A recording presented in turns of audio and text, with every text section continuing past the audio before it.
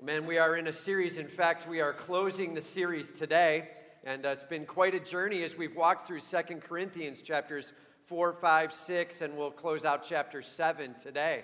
And this series has been called Fearless, and what it means to take a position with your God and stand undaunted, to be able to be assured of who He is and not move off of that. To take a position where you worship your God, and no matter what comes at you, you will remain fearless.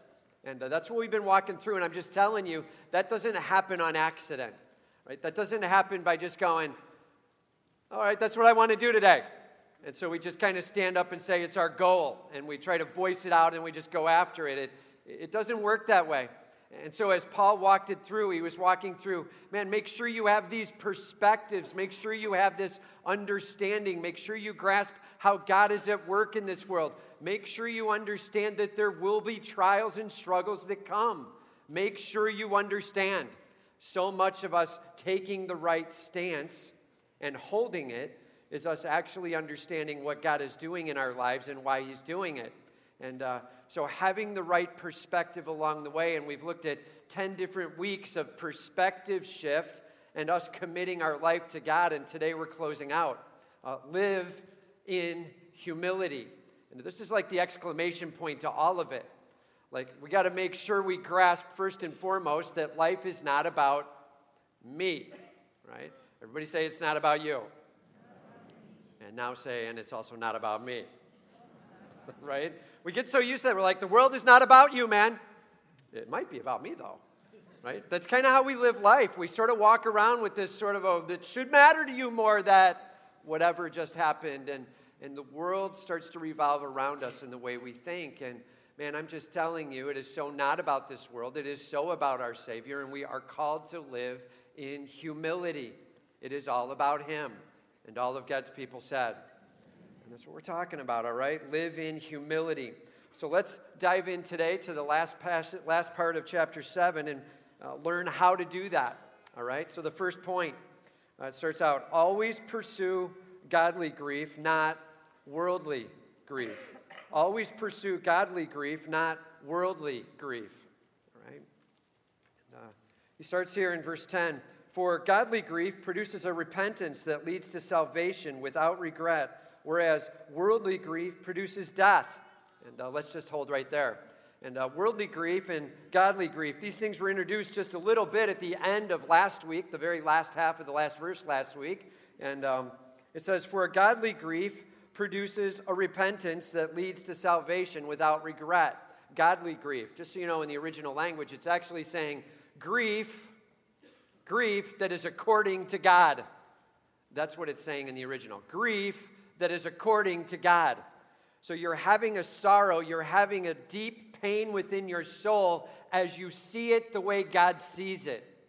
Grief according to God. That's what godly sorrow or godly grief is when we grasp it the way God grasps it. Okay? Grief according to God. It says, for godly grief produces repentance. See, when we understand that sin is wrong, we understand that our actions or our thoughts or our behaviors or our desires need to go. Man, that is so wrong before God. When we grasp that, well, then the next step is to turn from that and saying, okay, God, now it's about you. I repent. I'm turning from that sin, and I'm heading the direction you want. Repentance. It's being done with the sin you're in, and being on with holiness, following after your God. It's seeing it the way God sees it, and therefore behaving the way God would call you to behave. And please hear me, it isn't just about the actions. It's out of the abundance of the heart that our mouth speaks, that our hands act, that we do, right? And so we long for our heart to be in alignment with God. It'll show up in the physical world, in the way we handle our daily life. He says, for godly grief, that is grief according to God, produces, brings forth, generates, creates a turning away from sin, repentance. If we truly have a godly sorrow over what's going on, we'll be done with that sin. Okay? And for godly grief produces a repentance that leads to salvation without regret, that leads to salvation. And we need to understand in the Scriptures, when you see the word salvation, there's really several facets to salvation that goes on. One is like right in the moment. Like in the moment that I believe that Jesus Christ is risen from the dead and I confess him as Lord, Romans 10, 9, and 10, in that moment I am saved. There's a moment where the Holy Spirit now takes up residence within, God working with us. And let's be honest, man. If we were designing our own religion, we might be like, that's not the way I'd go with things, right? And you might let's make it more clear. Let's make it more simple. Let's do something else. And there is something about God with us that is absolutely essential. And he's like, you've got to grasp this, man. In the moment you believe and there's faith, I will cover over, I will come in, I will be with you. Praise be to God. And that's salvation in the moment. And then we begin to experience that salvation lived out. We call it sanctification as we're changed day by day, right? And God literally doing a work in us, Holy Spirit changing us, as we learned in 2 Corinthians chapter 3, 1 degree of glory at a time, right? And so for all of us who are like, man, I cannot shake the whole of this sin all at once, right? 1 degree of glory at a time. God knows exactly what he's doing. And he's teaching us how to let go, and he's shaping our hearts along the way. And there's part of that salvation experience that's ongoing. And then there's the salvation to come, that moment where we're standing before the judgment seat, that moment where we would need to give account on our own for being absolutely perfect or not, right? And in that moment where we would have to stand up and stand for ourselves, and we have nothing to say other than, I was wrong. In that moment, if you have in the past, in this world, believed in Jesus Christ, confessed him as your Lord, and in that moment was saved, name written in the Lamb's book of life, then in that future moment, you are literally told, you are forgiven, you are released, you are saved. And man, in that moment, amen, in that moment where judgment would come, not anymore. Right? Salvation that is today, salvation that is ongoing in our life here on earth, and salvation that comes eternally. Please note, they are all so secure in Jesus Christ. We have hope. And he's like, get this, man, when we have an understanding of the world according to God, when we have a grief according to God, well, it leads us to a repentance where we set down self and we pick up our worship of our King, and it will lead to salvation in the end. This moment where we're standing before our King and we have no excuse, but we are saved nonetheless. Praise God. And it's because of our faith and our hope in him. It says leads to salvation without regret. Trust me, man, on that day you will not be like, oh, I don't know if I should, right? In that moment, you're like, oh, man, this is unbelievable, right? Can you imagine what that celebration moment is like when the perfection is on, the sin is done, there is absolute worship. Man, we get some worship going on in this place, and some of it in music, and some of it in the giving, and some of it during the preach, and man, there's some celebrate going on, and this is all while we got sin rolling in our life. Can you imagine when that sin is gone, done, over, and there is absolute perfection in the heavens, celebrating God Almighty for all of eternity? Man, that's where we're headed. No regret. Everybody just say it with me. No regret. Man, cannot wait to be selling out to God with all I've got for all of eternity. Celebrating him with all we have. All right. He says, for godly grief produces a repentance that leads to salvation without regret. Praise God for that. Whereas worldly grief produces death. Worldly grief produces death. And this is that sorrow that is according to the world. Okay? In other words, it's really steeped in self. It has a lot to do with you. It really sees things the way the world would see things. Please hear me on this. Tears does not equal godly grief. Everybody hearing that?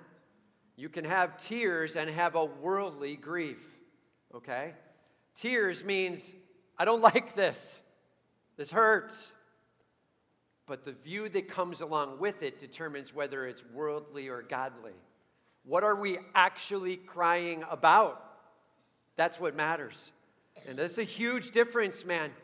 And I'm telling you, we do a lot of counseling around here. We care a ton. We care to come alongside. And pretty much all of us in our offices have boxes of Kleenex. And for being able to sit down and hurt with people along the way. And there are some who are sitting there with this absolute godly sorrow, completely understanding what's gone wrong and what needs to change. And the tissues are flowing and the tears are flowing. And there's some who just wish they weren't in that situation. And the tears are flowing and the tissue is flowing. And man, our job is to make sure we are about being a godly griever, not a worldly griever. And all of God's people said, right? Worldly grief, it leads or produces death. In other words, if I never do come to a spot where I understand I have a need for a Savior, if I'm never going to set self down, if it's always about me and my greatness, there's never a point where I've come to a getting it right with Jesus Christ. Man, just so you know, in the end, well, that is eternal separation from God. That is standing before the judgment throne without any protection, and your lack of perfection will cost dearly. He's like, don't go there, man. It doesn't go the right way, and it doesn't lead to the right things ultimately. And be careful. Worldly grief, it really doesn't pay off ever, right? And worldly grief, worldly sorrow. I just wrote these words down. Here's 4 phrases or 4 words about worldly sorrow that we need to grasp, all right? Number 1, worldly sorrow. It is self-centered. Worldly sorrow. It is self-centered. It sees how the situation affects themselves, all right? And so when we're wrestling with our sin, when we're wrestling with heartache, when we're wrestling with being busted for being outright wrong somewhere, and the tears start to flow, and we're like, I can't believe it, and we're like, this just hurts so bad. That's getting dangerous. This hurts so bad. Do you understand how hard this is for me? Now we're really getting bad, okay? The struggle has all of a sudden become, do you feel the weight of what I have to carry in the midst of my sin? And the self-centeredness, the tears rolling because I didn't want to have to be busted, quite frankly, almost always directly related to the consequence was bigger than I ever imagined. That's worldly sorrow. I'm really sad I did this to myself. Those are tough moments, man. And the self-centeredness, it sees how it affects me. That's worldly sorrow. The second one, complaining. Complaining. You're pretty certain you're in the midst of worldly sorrow when in the midst of your own sin, you start whining about the circumstance. Pretty certain, okay? I can't believe that they were, why would they, you're so unfair when, right? And the complaining just starts rolling out. We become experts when we do not want to give up our sin position, right? The next thing we have to do is tear everybody else down around us or we got problems, right? And so really we start to whine about it. The process is unfair, right? The people are unfair. The rules are unfair. The expectation was incorrect. Right. Everything starts to become, why me? Right? The self-centeredness leads to complaining pretty directly. And then the third one, defensiveness. Or if you want to put it another way, blame shift. Right? And we've seen this Adam was challenged. You're like, it wasn't me, it was the woman. Right? She brought the apple, right? It was her. I didn't do that. You're blaming the wrong guy, man. Get it over here. Do you see what they did wrong? And look, quite often, blame shifting is actually fairly accurate. Like at some level, they probably did do something wrong too. She did bring the apple, right? There was wrong that was done. In the moment there's interaction, it's like, well, stop looking at me. Start looking at them. And the reality is they probably have stuff that needs to be dealt with too. But just so you know, when they're being dealt with, and they're like, hey, what about? They're like, hey, look at him. And they're pointing right back at you. Right? That's how blame shift goes, is all we do is point around a circle at everybody, and everybody's just pointed to. So can we all just get this fair? We're all sinners. Everybody just say, we're all sinners. Okay, so let's stop pointing the finger around and trying to prove that, okay? We've got that clear. So instead of one giant circle, well, I point to the guy, and then they point around and all the way around, and then it gets back to pointing at me too. And we're all sinners. Blame shifting is like, I just don't want to own mine. So it's time to own. And worldly sorrow is like, I ain't owning it, man. And have you ever heard this phrase? They made me do that. Right? They made me. And all of a sudden, the phrasing there is starting to become like, you didn't have a choice. Like, you know, your little brother and sister are fighting. And your brother punches your sister, and he's like, well, she made me. Really? She, like, grabbed your hand and, like, punched herself in the face with your fist. Is that what happened? Well, you know, I mean, she did things that made me really mad, and I lost control, and then right. And so let's talk about your losing control, right? And all too often, we want to find where the other party is at blame so we can deal with ours less. Worldly sorrow will be super interested in figuring out where the others are all at fault. That's a huge problem. Okay? Self-centeredness, complaining, defensiveness, and then finally, accusation. This is outright attack against the others. It's not just blame shifting. It's not just pointing a finger at. It's beginning to attack. And quite frankly, at this point, it doesn't even matter if it's true. This is all about muddy the water. I don't want you to be able to reason through properly what's going on. So I'm going to go hard at you. There's going to be meanness. There's going to be directness. There's going to be forcefulness. And you know what I'm talking about? Like if you've ever had to talk with someone about something going wrong and you're like, man, am I going to pay for bringing this one up? Right? And a worldly sorrow, it gets very attacking, very vicious. And the point is to make you suffer for having brought this to their attention. Right? And so question, do you have worldly sorrow rolling in your life? Are you in a spot where you're clearly more worried about how it's affecting you than how it's affecting those around you, or how it's most importantly affecting your God? Are you whining and complaining about the process or the rules or the unfairness? Are you defensive and blame shifting and pointing to somebody else? Are you accusing and attacking? Or are you letting God speak? Be careful. Sin is a horrible, evil thing, and it resides in each one of us, and it screams out, you matter so much. Keep you just like you are. Get at everybody else. And everybody say that's a terrible plan. And that's worldly sorrow. Okay? All right. Godly sorrow. He goes on here and he gives some awesome statements about godly grief. And he says, for see what, and now he starts to list 7 things that are true about godly grief. See what earnestness this godly grief has produced in you. The first one is earnestness, a hunger in your soul for what is right. See, when you have a godly sorrow, you long for it God's way. You have a hunger in your soul for what's right. That's the first thing that godly grief has, is earnestness, a hunger for right. And then he says after that, not just the earnestness, but he says, but also what eagerness to clear yourselves. What eagerness to clear yourselves. Now, be careful. This doesn't mean to vindicate me as innocent. It doesn't mean, everybody say it doesn't mean that. No, it means in the middle of talking through the problem, I'm going to recognize what I have to get set down. I'm going to recognize my own sin, and I'm going to get that clean. I cannot wait to see God do a huge work in my life. You hear us pray often right before we start the sermons here. Holy Spirit, change us. Meet us here as we go through your word, and may we go out differently because we met you here. That's what we're talking about. Man, this cleaning of ourselves eagerly before our God. Lord, what needs to go? And godly sorrow, It has this earnestness, this hunger. It has this eagerness for getting the sin out of self and cannot wait to see it clean. He says, what indignation. Indignation. This is like super upset in your mind. Okay, it actually has mind built into the word. Like as you think about it, you're horrified by it.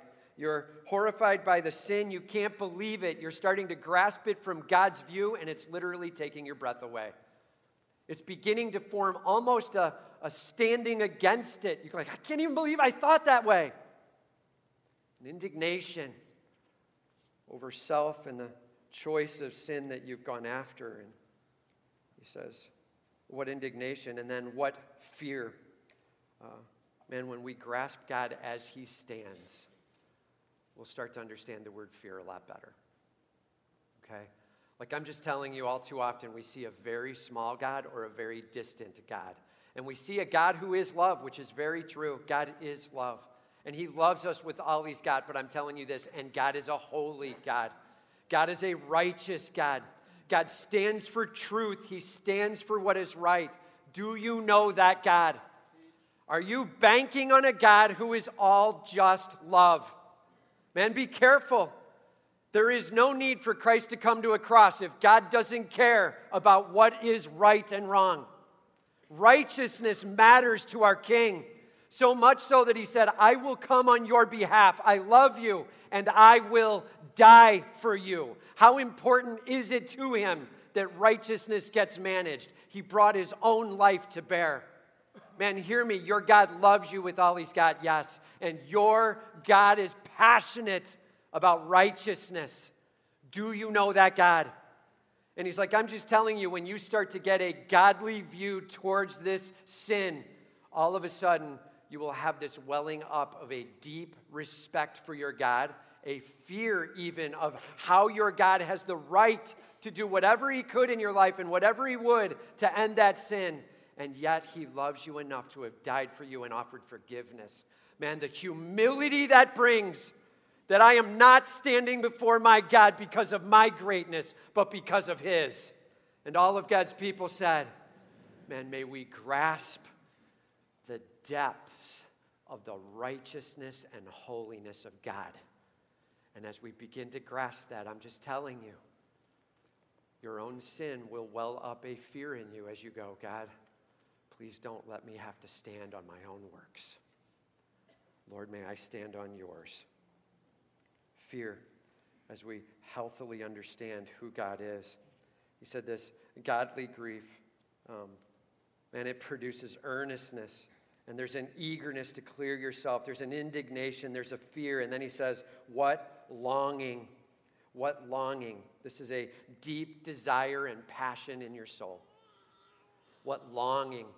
And starts to align with that word earnestness in the beginning. It's getting this idea of hunger, of passion going on. And what longing in the midst. What zeal.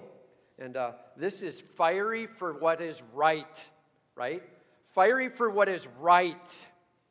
And you can have zeal for a very wrong thing. But when you have zeal, biblical zeal, you are going after what is right, what is true, what is God-honoring. You are passionate not about getting yourself vindicated, but passionate about getting your God vindicated. You are passionate about him being shown off. Man, is there something in your life that needs to go? Where you know you've been wrestling with the wrong things, and it's time to set them down. Is there some sin of thought or of word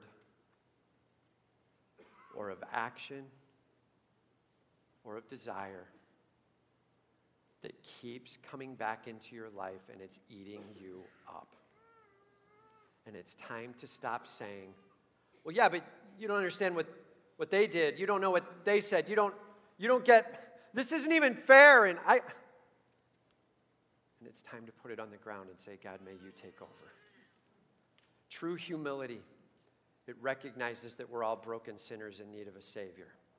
And in the midst of saying, yeah, we're all broken sinners, don't love the we are all part of that most. You know what I'm saying? They're like, we're all sinners. so I guess I don't have to deal with mine. No, wrong answer. We are all sinners, so we each need to deal with our sin before God. True humility. I will get this right before my King. And zeal. And then the last one is punishment. Godly sorrow is actually excited about the cost. Did you know that? That godly sorrow is excited about the punishment. In fact, just so you know, the original language word here, it says, out of justice or out of righteousness it is born. That's what this word means, punishment. It comes from justice. It comes from righteousness. We long to see God do the right things. And look, if there's some sin I've caused and some cost of it that I need to pay a price for, well, then so be it. I am ready to lay this on the line. And whatever the consequence, I'll walk through it. May God get all the glory. That is godly sorrow.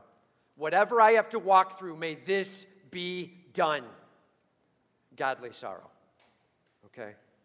There's a punishment in the midst that we celebrate as we see God purifying our soul. It says, at every point you have proved yourselves innocent in the matter. And I love this statement, innocent in the matter. Like, what are we talking about here? We're going to have to read the next line or two just a second to see what's going on. But he's like, just so we're clear, the challenge letter that I wrote to you, which we talked about over the last couple of weeks, it's not 1 Corinthians and it's not 2 Corinthians. There's some third letter that was written that was pretty firm. And in the midst of it, he was challenging someone who was in sin. And there was encouragement for someone else who was sinned against. But the biggest challenge was against the church body to say, dude, stop being good with that. That's what was going on, a hard press in. And he's like, yeah, well, it may not have been you that was the primary source of the sin. Your passion was to see this thing cleaned up at the highest levels, and you responded as such. And to get yourself right before your God. It says, so although I wrote to you, it was not, everybody say not for the sake of the one who did the wrong. He's not like, I wrote this letter because of Bill. Okay, that's not what it was. I'm not going after this one guy, right? And nor for the sake of the one who suffered the wrong. I'm sad for them, and I had some encouragement for them, but that's not really why I did it. Everybody say not. So not for the guy who did the wrong, not for the guy who was wronged, but in order that your earnestness for us might be revealed to you in the sight of God. My longing was that you as a church start to grasp what's right and wrong, and you take that stand. You take that stand with me as an apostle. You take that stand with your God, and you long to see God do a work. That you as a church begin to take the tough stand against sin. Don't be good with it, man. Stand against and long to see a godly sorrow, not a worldly sorrow. He says, therefore, we are comforted. He's like, I love that God was able to do a work in you. And Paul sort of takes a seat. Can you feel the pressure come off? Therefore, we are comforted. And man, I'm just telling you, godly sorrow versus worldly sorrow. As we navigate each day, you and I, sinners in need of a Savior, as we go through our selfish little tirades and our moments of upsettedness, please hear me, each day we have a choice to make about taking it in a godly path or a worldly path. Am I going to try to defend my position in sin and not see any change and not admit I'm in need and not want to see any healing? Am I going to attack the other people around me so that maybe I can vindicate a little bit? Or am I going to hear what God has to say? Am I going to allow this sin to go that God might get all the glory? All right. So, let's go to a biblical example on this. Saul, he was king of Israel. For those who know the story, Saul was chosen to be king. He was actually a bit of a moron, let's be real. Saul didn't have his act together at all. He didn't know what he was doing. And in fact, when you go through and you talk about the hearts, that Saul had no heart. And David had a whole heart, and Solomon had a half heart.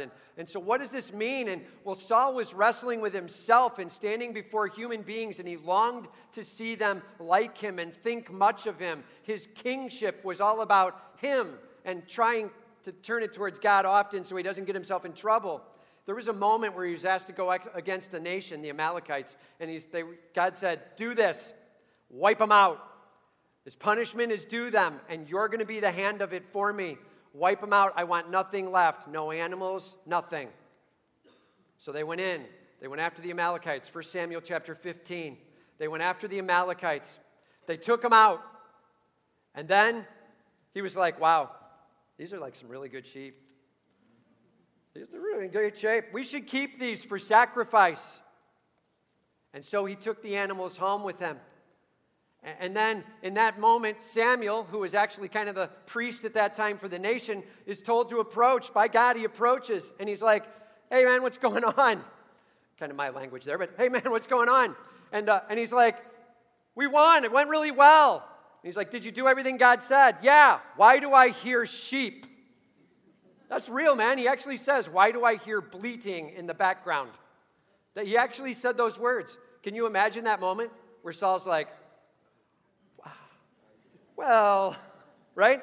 And I just, so I thought that a good move would be to take these animals and then use them to sacrifice to our God. I mean, he's all about sacrifice. Do you hear what he just did?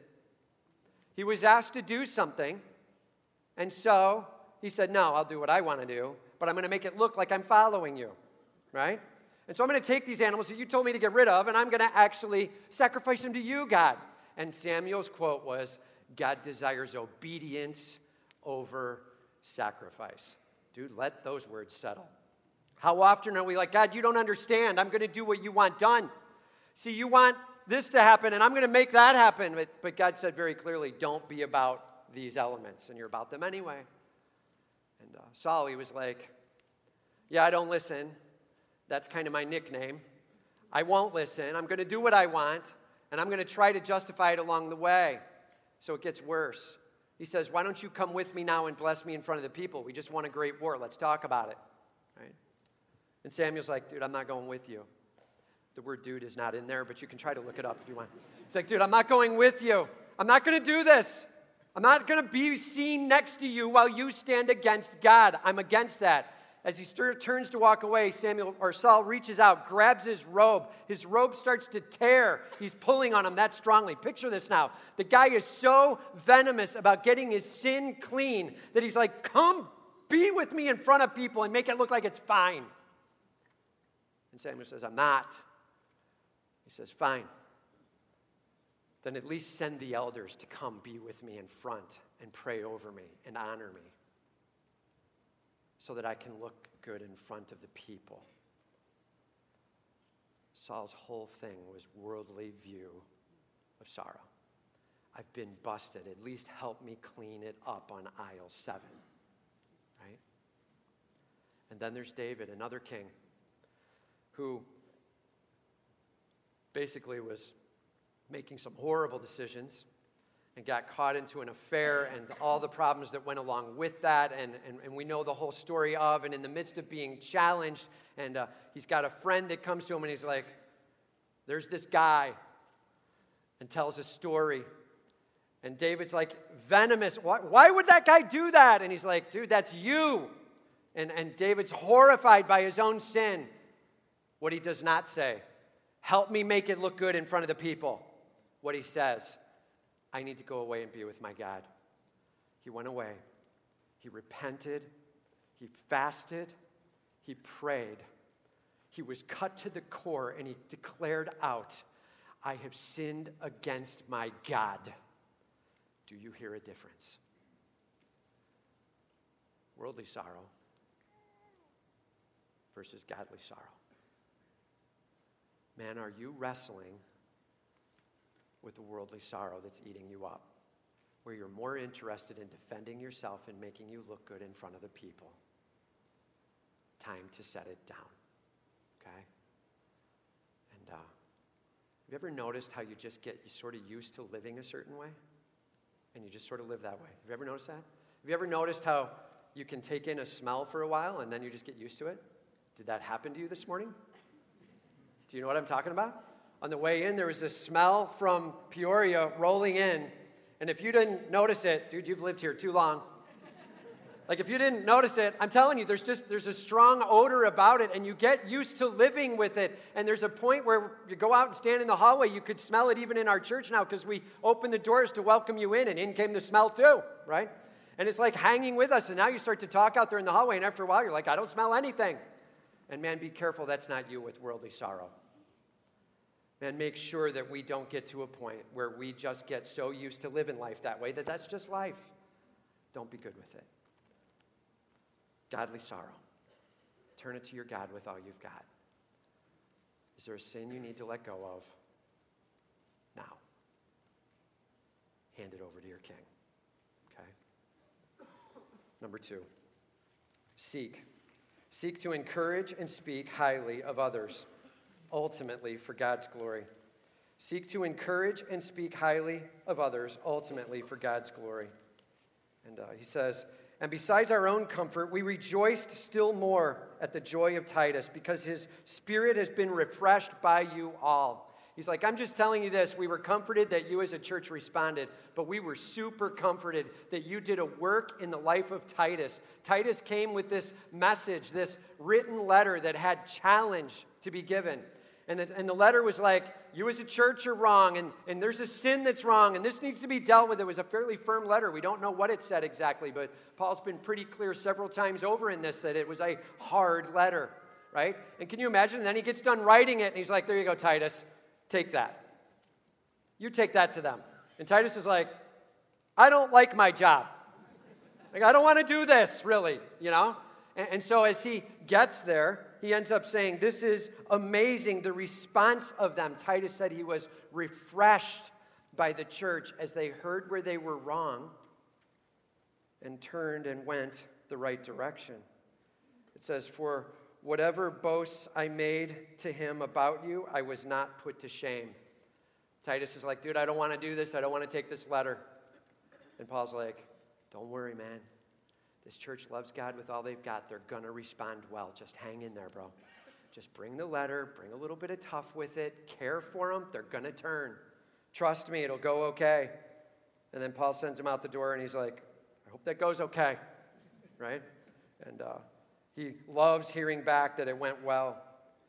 He says, for whatever boasts I made about you, I was not put to shame. But just as everything we said to you was true, so also our boasting before Titus has proved true.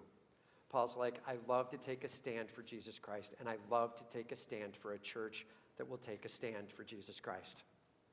I love to stand by you. I love to make much of what God's doing in your life. Hey, man, we're all sinners saved by grace. Amen? And we all need a king. Amen? His name is Jesus Christ. He has died and he has risen, and we have hope in him. As we as a church start resonating with the view of God towards sin and repenting of what needs to go and heading for what is right, watch God work. Paul's like, I love being partnered with you guys, and I love seeing what's taking place. He says, and his affection for you, Titus, his affection for you is even greater as he remembers the obedience of you all, how you received him with fear and trembling. As they brought Titus in, they were like, man, we can't wait to hear what God has to say, and whatever he has to say, we will bend to. May God get all the glory. Man, is that your approach to your daily walk? God, reveal to me what needs to go. May you get all the glory. He says, I rejoice because I have complete confidence in you. God's doing a work in him. Man, may we be a church on fire for Jesus Christ. And I'll just say this. If you are willing to be sharing that tougher word, which is awesome. Titus brought that tough word. Paul shared it in. I'm just telling you this. Man, our job, America would love to say, just let everybody live their life. That's the world's view. Right? Everybody say the world's view. Just let everybody live their life. But God's view. No. If you see a brother or sister in sin, come to them. Right? Matthew chapter 18, share with them. Galatians 6:1, gently, carefully, respectfully. You love them and you don't want to fall into sin yourself, but you care enough to share. Be willing to bring the harder word. Be willing to hear the harder word. May God make a change in my life. That's what he's challenging here. A church on fire is a church that cares so much about the righteousness of God that we will defend that first and foremost. Are you in? Are you willing to say, God, I'm not going to get comfortable with my own sin, and I'm not going to get comfortable with a worldly expression of my freedom. I'm in. I am ready to see you glorified. Man, this world, it keeps trying to mirror and mimic everything that God does, but with way worse outcome, right? Keeps drawing in, and we keep tasting of the things of this world, and they do not satisfy. Worldly sorrow produces death. Self-centeredness, me attraction, complaining, whining, defending, and attacking. Everybody say that's a terrible plan. I agree with you. So let's set that down, and let's make it all about our godly sorrow. In alignment with the King, Him making a change, God getting the glory.